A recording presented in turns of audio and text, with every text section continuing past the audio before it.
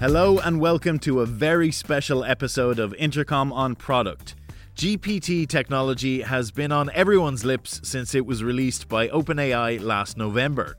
In December, Intercom co-founder and Chief Strategy Officer Des Traynor and Director of Machine Learning Fergal Reid sat down to talk about the reaction to ChatGPT and how it might change customer service. That change is coming fast. Earlier this week, Fergal revealed a selection of really exciting AI features in Intercom he and his team had built over the course of just a few weeks. For example, our new Expand feature, the idea is that you just write short notes or bullet points and use the Expand tool to elaborate and turn them into a fully fledged response. Our customers have already been having huge success with the beta test. Just a few days ago, Des and Fergal jumped into a fascinating conversation about all of these new features, which you can go back and listen to. On today's episode, they're back for a wider discussion about GPT now we're 2 months since its release. They discuss everything from skepticism about how transformative it really is to how it will reshape business communications, from the disruption of creative work to the future of user interfaces. It's a really thought-provoking chat. So let's head over to studio and get straight to it. Fergal, it's been 8 whole weeks since ChatGPT launched. It's been 4 weeks since the last podcast. Already, people have been building useful products against it, and already we've had a wave of skeptics saying that this is a toy, it's immature, it's not ready for anything ever, which is just classic sort of new tech reactions. Where is your head at? Is the skepticism founded? Like, have we crossed some perceptual cliff that really matters? What's up? I think there's a certain legitimacy to the skepticism, which is that, these things are almost natural hype machines. It's just so easy to look at it and see it do something that seems good. And unless you really dig into it, it looks wonderful. And then when you dig into it, you're like, it's wrong. I feel misled. So these machines are designed to generate plausible things, and if plausible but wrong is a problem for you, it can be very disappointing. So I understand the default position of skepticism that a lot of people come to this tech with.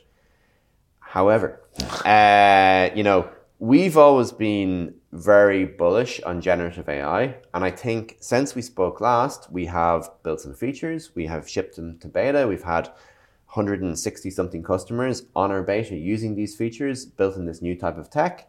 Summarization, some features in the composer, more experimental to try and make people faster. And then we have a wave of other features that are in prototype form that are not quite there yet on big ticket value things, but we think we see line of sight to that. And so we sort of feel that, we understand the skepticism. We were optimistic, and now we think we've got data. We have real customers telling us that there's a particular job that I want to do and that I have to do all day, every day. And it's transformative for that. And so, that to me makes the position of skepticism, start to look a little bit shaky. And the fact that people are actually literally using the thing to do parts of their job on a daily basis. Yeah, right. So that's the ultimate arbiter of this. It's very difficult to be skeptical when people are actually using it for, not just for toys. And, there's a line of logic out there. I think maybe we've seen some articles in The Atlantic and places like that where people are sort of saying, hey, look, this thing is more of a toy than a real valuable product. ChatGPT as it is on the internet today might be a toy, but that doesn't mean that we can't take the underlying tech and build incredibly valuable business features from that.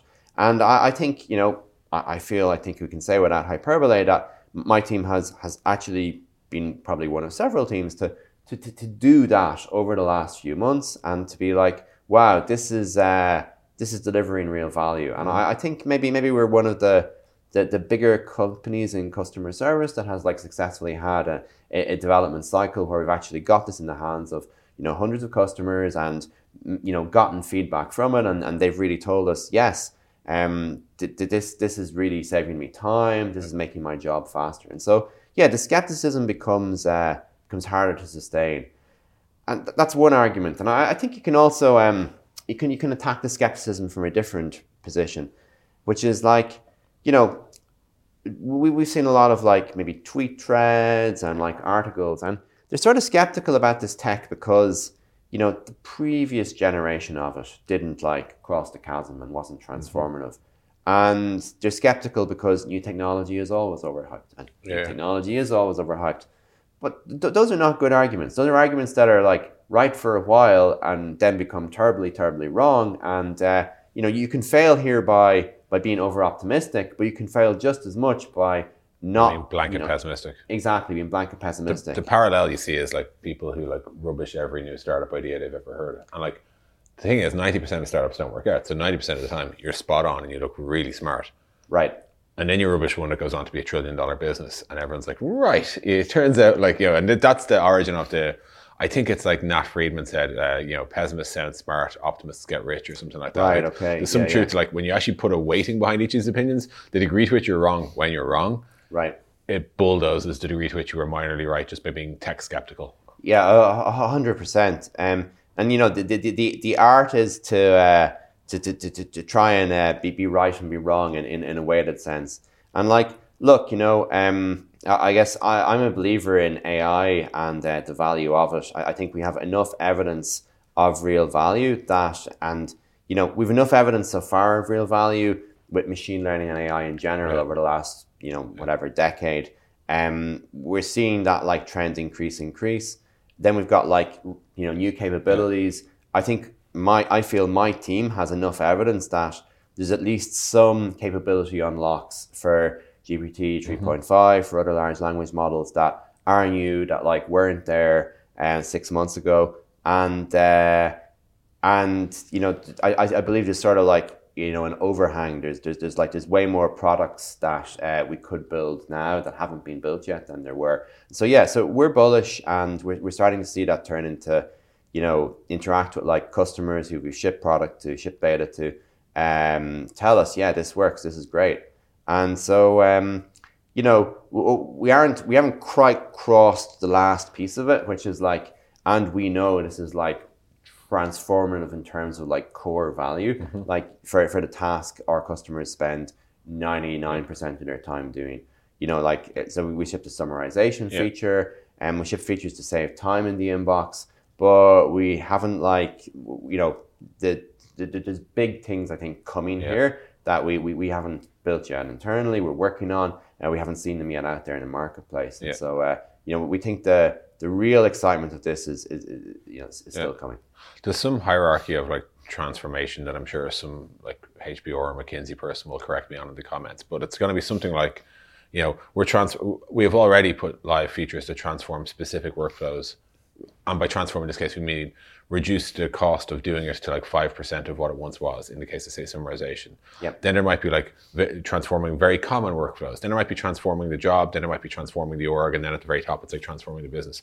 But it's pretty clear as we identify more and more use cases where we can deliver a lot of value that we're kind of weaving our way up through this, to me, inevitable transformation of the world of customer service. Absolutely. And, there's so many ways that this is changing in parallel, right? Like there's so many dynamics that are happening at the same time here that sort of like are going to feed back and are going to like magnify each other. So the first one is kind of obvious, like the technology that's available here is getting better, and that's not stopping. Like OpenAI, other players like Anthropic, they're building new models all the time. They're exciting. That's not stopping. So that's kind of one dynamic. And there's another dynamic which is like, hey, we're getting better at building products around those. We're getting better at like taking those models and figuring out the type of thing they're good at. There's another dynamic which is we're getting better at like customizing them, building the right prompts, integrating them into our existing systems. And then our customer expectation is getting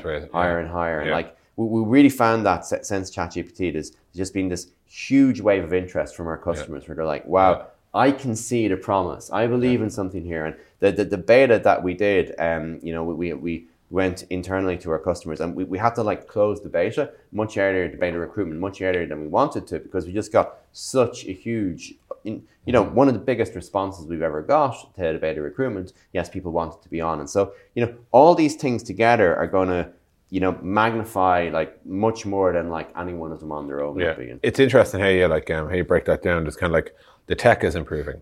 Businesses' capabilities to move to tech is improving. And that's just like adopting it in like local cases, and then like businesses' ability to like, how would you say, like think about or conceptualize new products and new opportunities using that tech is improving. Then customer expectations of the tech existing, like we're probably only a year away from people expecting to be able to expand on text within a text field. Like as one simple example, like that just might become like you have it everywhere. Your email client does it, your Notes app does it, Notion already does it. Like you're sort of seeing these things that crop up everywhere. Like if even a year, I mean, obviously, a lot of us would have seen the announcement by Microsoft around bringing these sort of features into Word and shit, into Word and stuff, and like that's going to change fast because like if the large mainstream office productivity tools do this, and Google has we're used to word by word sort of expansion in like Google Docs and things like that in Gmail, but just going beyond that, it could be really fast. Here's a different type of skepticism I'll throw at you, one that does slightly resonate with me anyway. Like I think Kevin Cannon had a funny tweet, which was he said the future is composed of people using GPT to expand upon things like I want the job, and into like a lovely A4 letter, like of like, dear sir, madam, blah, blah, blah. And then the recipient clicking the summarization button to see that that the original person just said, I want the job, here's my resume or whatever. And like, in some sense, you'd be tempted to look at that and be like, what the hell is the point in all this? Like, has formal language and like, professional writing and business English just become this kind of pointless conduit to a theatrical way we all communicate, when in reality, maybe in the future, I'll just send you the prompt and you'll reply with your prompt. Like, I want the job, you can't have the job. Yeah, so I mean, hard question. I know. This is super speculative. I'll give some opinions. There's probably certain contexts, right? Let's say like a legal document, right? You can go and you can say someone in your legal team, hey, I need a contract. It's got to do like X, Y, and Z. And like that request will turn into like, 10 pages of, Latin, legal basically. boilerplate and so on. And, the recipient will be like, oh, does it do the 3 things Dad said it would? And their legal team will be, yes, it does. And so like, this is one end of the extreme where it's like, okay, there's big expansion and compression there, but in some weird edge case, clause number 13 on page 2 can be highly material and turn up in court and so on. And so like, clearly that matters. We can't get rid of, we can't just have those 4 bullet points. We need all that. You might not consider it material when you're writing it, but it may become material later. Now that feels like one extreme where it's like, no, it kind of feels like that has to be there. So you need to deal with all those edge cases. Probably the other extreme is a situation where, the sender and the recipient both don't care about those details. Both are never going to care about those details. And they're just observing some like, social graces or some formalities. Like, this is how you write a business letter. I'm writing to a big company. I better write a business letter. And maybe that stuff's going to go away. In the same way, I think the analogy there for me would be like when email conversations move to like SMS or iMessage or WhatsApp, think of all the shit you're not saying anymore. Like, hope this finds you well or whatever. All that's just gone. And it's just like, yo, any update on that? And like Twitter, right? Like the constraints of Twitter, the format, the medium gives you permission to be more terse. I think that's a real dynamic. The way we communicate, the way we write a help center article may not be the optimal way to write it. Maybe we should be more brief. On the machine learning team here, like there's another way of thinking about this, which is that the future of the world is going to be intermediated by agents. And once upon a time, this was obvious to everybody. Like, your web browser has got like a user agent string in it and stuff. And like, it's this idea that it's your agent, like going and navigating that weird internet with all these links and stuff for you. And it'll do stuff for you and come back to you and tell you things. And then all that stuff kind of like centralized, and you got your search engine and so on. But like there is an old idea. It's an idea in like tech futurism and science fiction and so on, that you'll probably have an agent that understands you, understands your intention, understands what you want, and is smart enough to like figure out what to bring to your attention and what not to. And so like possibly in future, the way this goes is more like that, where like, if you want to know a particular detail, you have software on your side that's like smart enough to put that in the summarized version of it. But it's smart enough to know that you don't want to know that detail as well, and to leave it out. And maybe we'll be in some future where user interfaces change here, where my user interface to a particular business or a particular task is not really controlled by that business or that task like it is today. Instead, it's personalized for me. And that sounds very fancy, but I think that this is going to happen fast. These language models are very powerful, and we use them today they're starting to be used to write code and so on. But it's a very short hop from here to take action for me. And we've seen some prototypes out there where folks are working on models to try and take action. A model that understands a website well enough to take in an English language sentence and navigate the website for you. And then it's are we heading for a future where that's how everyone interacts with websites? Do you need a website anymore? Is the new SEO some sort of make sure GPT can understand you sort of thing? Yeah, well, maybe websites turn into something that looks more like an API that's publicly exposed, and less like something with UI and formatting, because the UI gets formatted by the agent. Because we're all just talking to Siri in our ear or whatever. Yeah, and I think Google and Apple that kind of built the Siri and the Google conversational version, they can see this future. And the timeline, we don't know the timeline, but if you're gonna ask things about hey, are we gonna summarize at either end and to be some intermediate thing? Maybe that's a good thing. Maybe there's some agent and that'll personalize it for you. And again, the sort of the thinking tool I always use is hey, what if you had a very smart human who was who understood you and who had worked with you, maybe a personal assistant or whatever, and you were interfacing with them and you wanted to book a holiday. What would they ask you about that? Right? And half the stuff you see on booking.com or whatever, they're not going to tell you that. They're just going to go and book the holiday for you. They're going to come back for some clarifying questions. Oh, Des, you wanted to go and stay in a self-catering apartment, but there's no space there. Will a hotel do, or whatever that might be. And but that's an adaptable user interface. And maybe I don't again, I don't focus too much on ChatGPT and on what just shipped. When you take a year or two out, it's moving too fast. If you're skeptical because the limitations currently, you're going to it's a moving target. Even your skepticism will miss the mark. Exactly. But the direction this is going, and we've seen prototypes.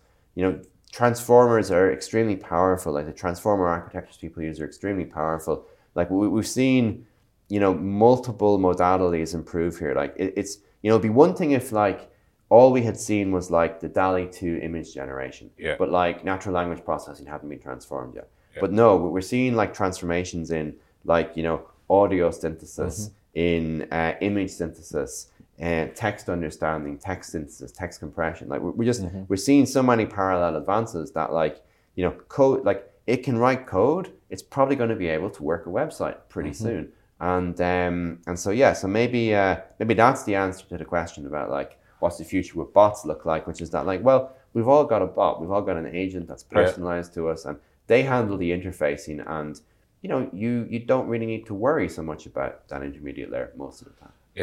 One obviously super prototype thing I saw on Twitter was somebody who trained a bot to speak in his own voice, I believe, and to call a number and navigate a banking sort of phone tree, effectively get through to an agent, request to have all their transactional foreign exchange transactions refunded or something that's a kind of standard you just need to ask, and they do it, and got all the way through to the end. And and programmatically, as in literally they just said go and walked away, and that to me was obviously it was probably super contrived, maybe super closed in an environment, target rich, right? But it was still a thing. As in a very real use case, end to end executed automatically. So I think it's a really interesting area. We talk a lot about how customer service will change, and where our heads always go is what will happen when you have a bot that's like ChatGPT, but customized to your business and really great at answering questions, and a cost of a lot of handling a lot of customer service issues will drop. Maybe it'll drop to zero.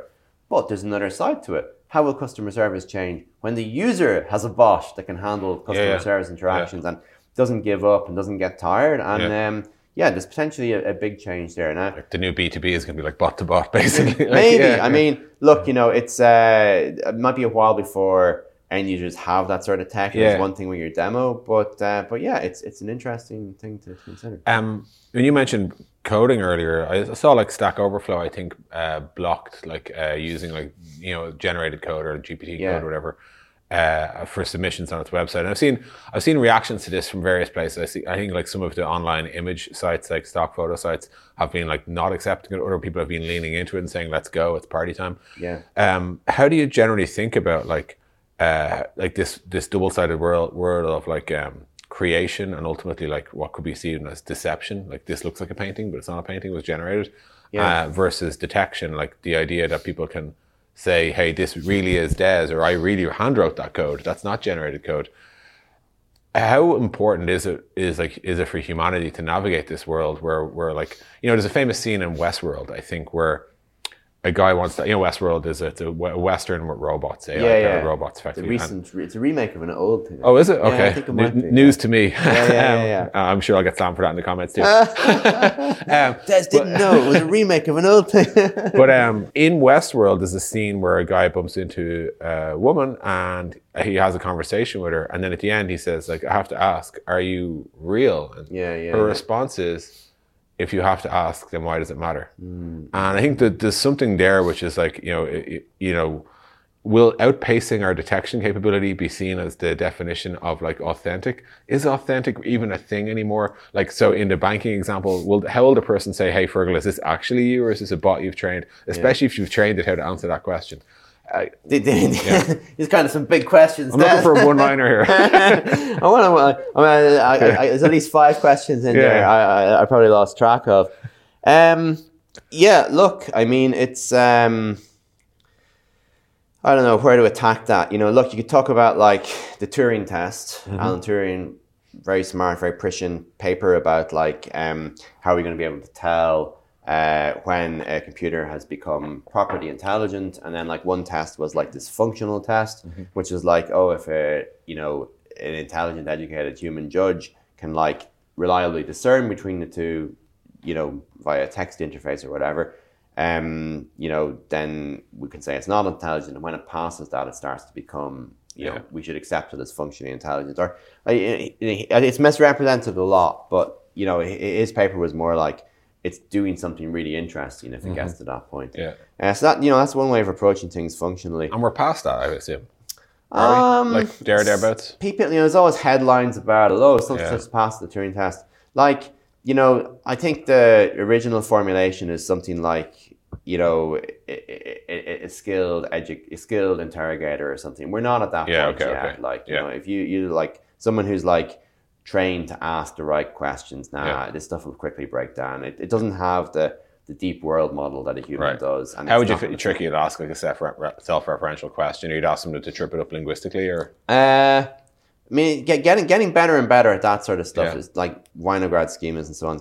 All the tech's getting better at that, but it's more like, you know, you set up like a complex domain, tell a story, you know, and where there's a lot going on in the story, and then like, you know, ask it like, you know, some sort of complex consequential question of that, and it'll still get with a load of red herrings in the story to catch it. It doesn't, you know, like it'll get tripped up in a way that like a kid wouldn't. Still. Gotcha. But you know, like I think the right way to think about this is like is you're dealing with an alien intelligence. You want to call it an intelligence. It's going to be shaped differently. So like there's going to be a bunch of things that a 7-year-old kid wouldn't be able to write a computer program that it'll be able to write. But you know, the sort of what you might call like the common sense reasoning is not there yet. Okay. So you know, now that said, like that's talking about, you know, philosophically, is this thing alive and sentient and stuff? And like, no, I think clearly not with most definitions most people would use.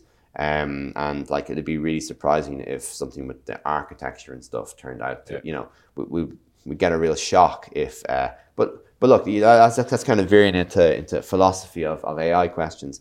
I would say to go back to your original point, like, what if you want to build like CAPTCHAs for these systems? What does that look like? I mean, people have got like ways of like watermarking and ways of detecting that like text is produced by these models.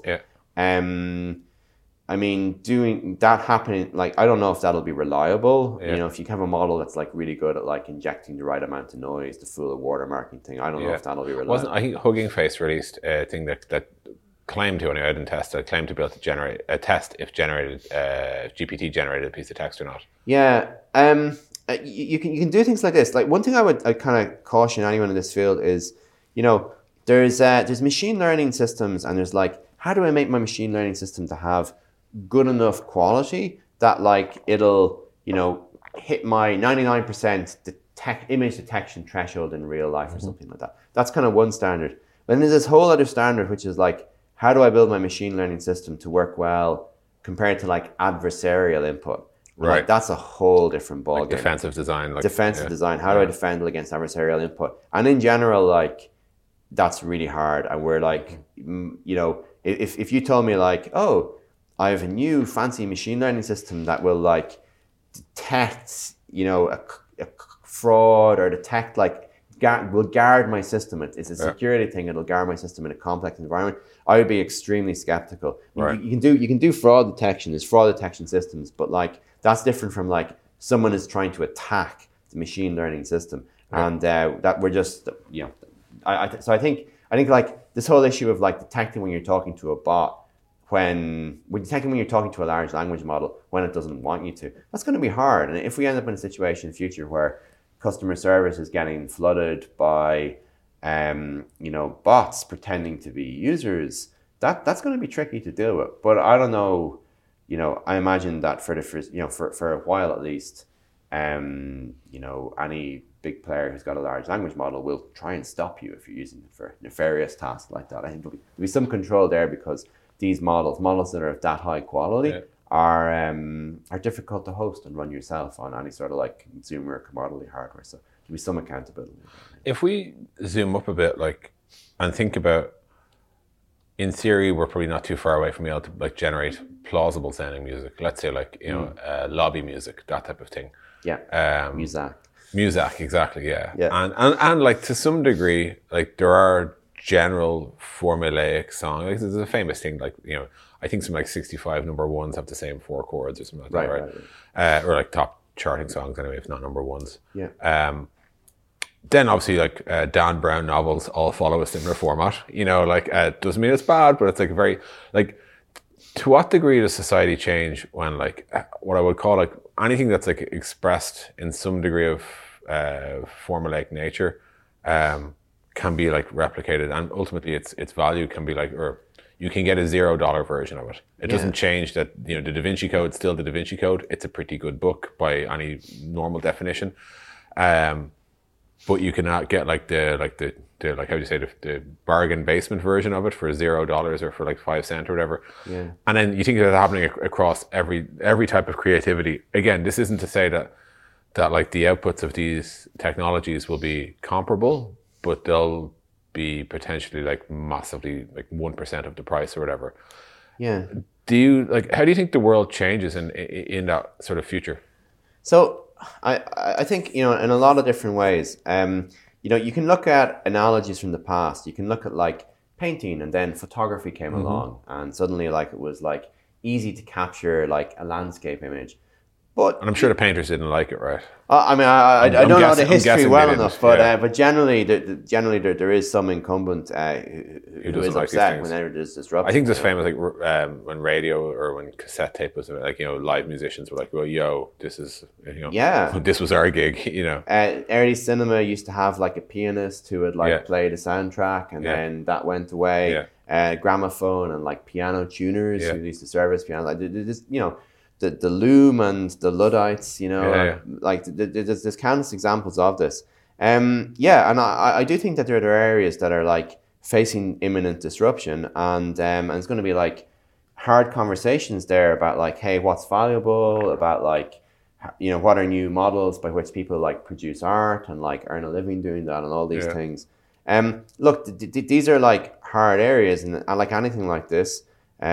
Customer support, you got to be sensitive. Like there's always like better outcomes and worse outcomes. Like, so, you know, people might say, they might look at large language models getting better at writing code, and they might be like, hey, as a programmer, this is something close to me, right? As a programmer, this valuable skill that I've invested years getting in, gosh, it's not going to be that useful anymore. And there's different ways to think about this. You can think about it in terms of like AWS, right? We use Amazon a lot at Intercom, and probably if we had to do everything we did without AWS, it would cost us orders of magnitude more programmer time to do it. But does that mean we hire fewer programmers as a result? Well, it probably means that we wouldn't be feasible as a business without that enabling tech. And so, Jevons paradox, sometimes making something cheaper to do means you end up doing a lot more of it. And so like, those dynamics are really hard to predict. Will there be fewer customer support representatives in a world with a lot of automation? Or will there be more? Because the value that they can bring to a business has been like magnified. And it's so like distilled almost. It's when we take away all the real stuff, we actually see the value that they do bring in, and you're like, I want more of that. You want more of that. You need more of that. Suddenly it's like, wow, what could we unlock in terms of value to our business if we had a lot of those reps? And so, and each one could do like 10 times more than they currently do.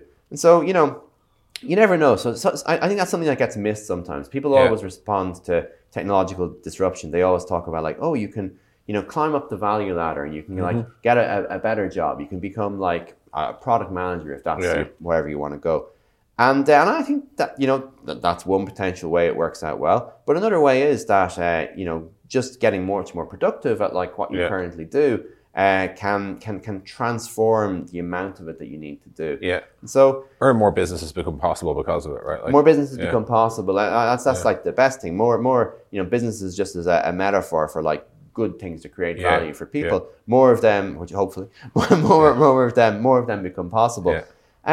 So I think this is all going to unfold with like things like AI art, and I'd separate out that like there's a debate around like plagiarism and like copyright infringement. If you train, someone goes and trains DALL-E 2 on a whole bunch of pictures. Was that copyright infringement? And what if they learn the style of an artist and then you ask to produce works by name? Is that copyright infringement? And there's probably a lot of stuff that legal systems and society needs to figure out there. And I guess I would say is one thing I think that's missing sometimes from the debate about that is, even if you decide that it is copyright infringement to train the current models and that like, hey, they shouldn't have done what they were doing, which we don't accept that with humans. Humans are allowed to look at things and copy style, and we don't. But if we decided it was different with models, someone will still build models that are trained on like open, permissible work. And they're going to get pretty good at like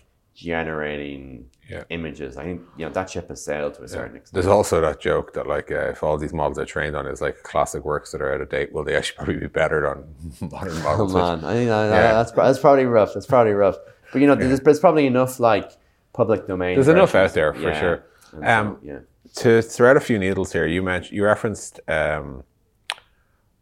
AWS as one example where we don't have a massive servers team here. We don't have like filing cabinets full of servers or whatever. Is your AI team smaller because of the existence of OpenAI, Anthropic, and all that? Or, do you predict if they didn't exist, would you be building an AI version of the server team? Yeah, that's a hell of a question. Thanks. So like, there's different ways of looking at it, right? So it's just been so like, is the AI team getting disrupted? And we've gone back and forth in this, right? So like, there is an extent to which let's imagine like, let's just look at the current version of large language models. Like I was playing with like GPT recently as like a movie recommender. It's like, hey, I like watching like X and Y, like, can you suggest me something? And like, it's not bad. It doesn't give you like, it's not like, I'm sure it's not as good as like a really well-tuned, recommender that's got like all the best data, but it's doing a lot better than like randomly picking movies. And it'll spit out like its reasoning, and its reasoning, like everything it does, is plausible, but it's not bad. And like, so again, even if that tech's not great now, I wouldn't be rushing out to productize a movie recommender from it or anything. But what if it gets 10 times better or 100 times better? What if you just feed it, you know, way more training data, or just way better training regime. Just wait for GPT-4. Yeah, whatever. GPT-6, whatever that looks like, right? Whatever $10 billion buys you of compute and reinforcement learning with human feedback. If that is in fact what happened. What if that happens? Like, do you still go and build a recommender system? Yeah. If someone asks you for a recommender system, do you go do that, or do you just like, is it, you know, OpenAI, Sam Altman has given talks where like, hey, imagine we could get this to be human level. Yeah. Like, if you had a you know, something that was human level general intelligence, do you need a machine learning team anymore? Yeah. Or do you just like sit down and be like, hey, hi, how's it going? Today I'm going to teach you how to be a movie recommender. And you got to give it lots of examples, and it's got to be able to consume a data set about movies. But maybe it's just like, hey, AI system, write the code to consume the data set about movies.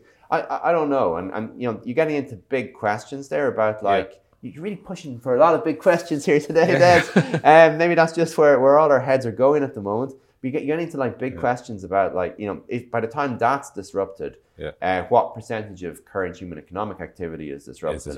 Totally fair. But maybe that's a very bullish case. Maybe we hit like some asymptote before then. Yeah. And certainly, I don't think we're near to that point at the moment. I think you're still need machine learning. I was going to say you're still looking for your headcount. Is basically the point. Yeah. I think we're certainly in this happy Jevons paradox style place for like a while, where it's like, oh wow, a lot of stuff is unlocked, and maybe we're doing slightly different work than we were before. We're certainly doing a lot more prompt engineering. But we're having, these systems are not yet good enough to just train. Just bank on them, You can't outsource the whole thing to OpenAI and feel like they'll solve our problems for us. Right, and certainly not yet. And I don't know, I really hesitate to speculate about when. I'll just give you one like super concrete limitation. There's, you know, all these models have like a prompt size. And so like the amount of context that you can pass to it with a prompt is limited. And that limit is like baked in pretty low down. It's sort of like a hardware style basis. And so like, you know, there's a lot of art and work, a lot of stuff the team is doing at the moment is around like, hey, how do we work around that? How do we like give them a relevant article? And we're using like more traditional machine learning techniques, you know, traditional being like, you know, invented like 5 years ago. Classic old. Like the classic stuff. From back when we were writing with pen. And And you know, so like I think there's tons of opportunity with like the marriage of like this new capability for specific things it's good at, with like a lot of scaffolding, a lot of product work around that. And so you know, I think there will be disruption. I believe, and I think this feels like extremely disruptive tech to me, particularly when you project a few years out. But we don't know how big it'll be yet. I don't think anyone knows how big it'll be yet. Maybe the folks in OpenAI do, but I would kind of say that there's probably nobody who knows how good, if you put like 100x more resources into like model training or data set creation or whatever, like what return do you get? Is it like 10x, 100x, 1000x? I don't know if anyone knows that, or certainly there's no consensus on it. And maybe individual people feel they have a pretty good idea. There was that quote from Sam Altman where he was asked something about, I think it was like some irrelevant question about like challenges in San Francisco or something like that. And his answer was, when you believe that, you know, artificial general intelligence is as close as I do, you struggle to think about any other problem. And I think like that was when I read that, I was like, okay, well, he certainly is like, you know, lent a certain way. Now he could still be thinking 20 years, but it just means that like some societal problems are kind of irrelevant against the greater potential wave of what could be happening here. So full disclaimer mode on here now. I think there's a lot of merit to that style of thinking personally. I think that you know, I remember it was like there was times in history of computation when it's like, oh, if you got like $1 million to solve a computing problem and you need to solve it as soon as possible, what you need to do is like sit in $1 million for 2 years and then buy the fastest computer that $1 million can do. Like that will be faster than what you'll do in the, you know. I mean, I remember like in my own career, this is like a very boring example, but like 2006, 2007, mobile websites were all the thing pre-iPhone, right? And people were talking about like, WAP, the old mobile product called. It was like JMI files or Gini files on iPhones, and everyone like had to have their mobile strategy. And literally by the time I finished working out like what I thought was the right recommendation for a client, like the iPhone had launched, and I was like, you know what, just don't worry about it. Sit in your hands. Apple's going to solve this entire problem. And sure enough, like 2 months later, like, hey, it turns out all our websites are mobile ready. Like sometimes a tech wave can be so big that it actually, any temporal thing you do will just be irrelevant against the magnitude of what's going to happen here. I mean, yeah. And so if you believe AGI is close, I guess I can logically see that position. Now, clearly it seems like there's a terrible mistake to make there where, where you're wrong. You're wrong. And like, you have just been sitting on your hands. You've given yourself a license to like ignore terrible things. And like, so, you obviously you got to I'm not making any judgment on that. But yeah, obviously you got clearly there's a pitfall there to avoid and an attractive pitfall to fall into. Look, I think it's very hard to bet against increasingly general intelligence. I don't know, like timelines and stuff. I think that there are big questions for people to think about there, and that's definitely like way outside. It's customer support. Totally. It's like UBI, it's currency, it's global economic trade. It's Cool. And we'll save that for the next. Yeah, podcast. I think. Right. Cool. Well, look, thank you very much. I'm sure we'll check in 6 weeks to find out that this whole podcast is yet again being out of date. We'll see where we're at again. Cool. But for now, thank you very much. Thanks.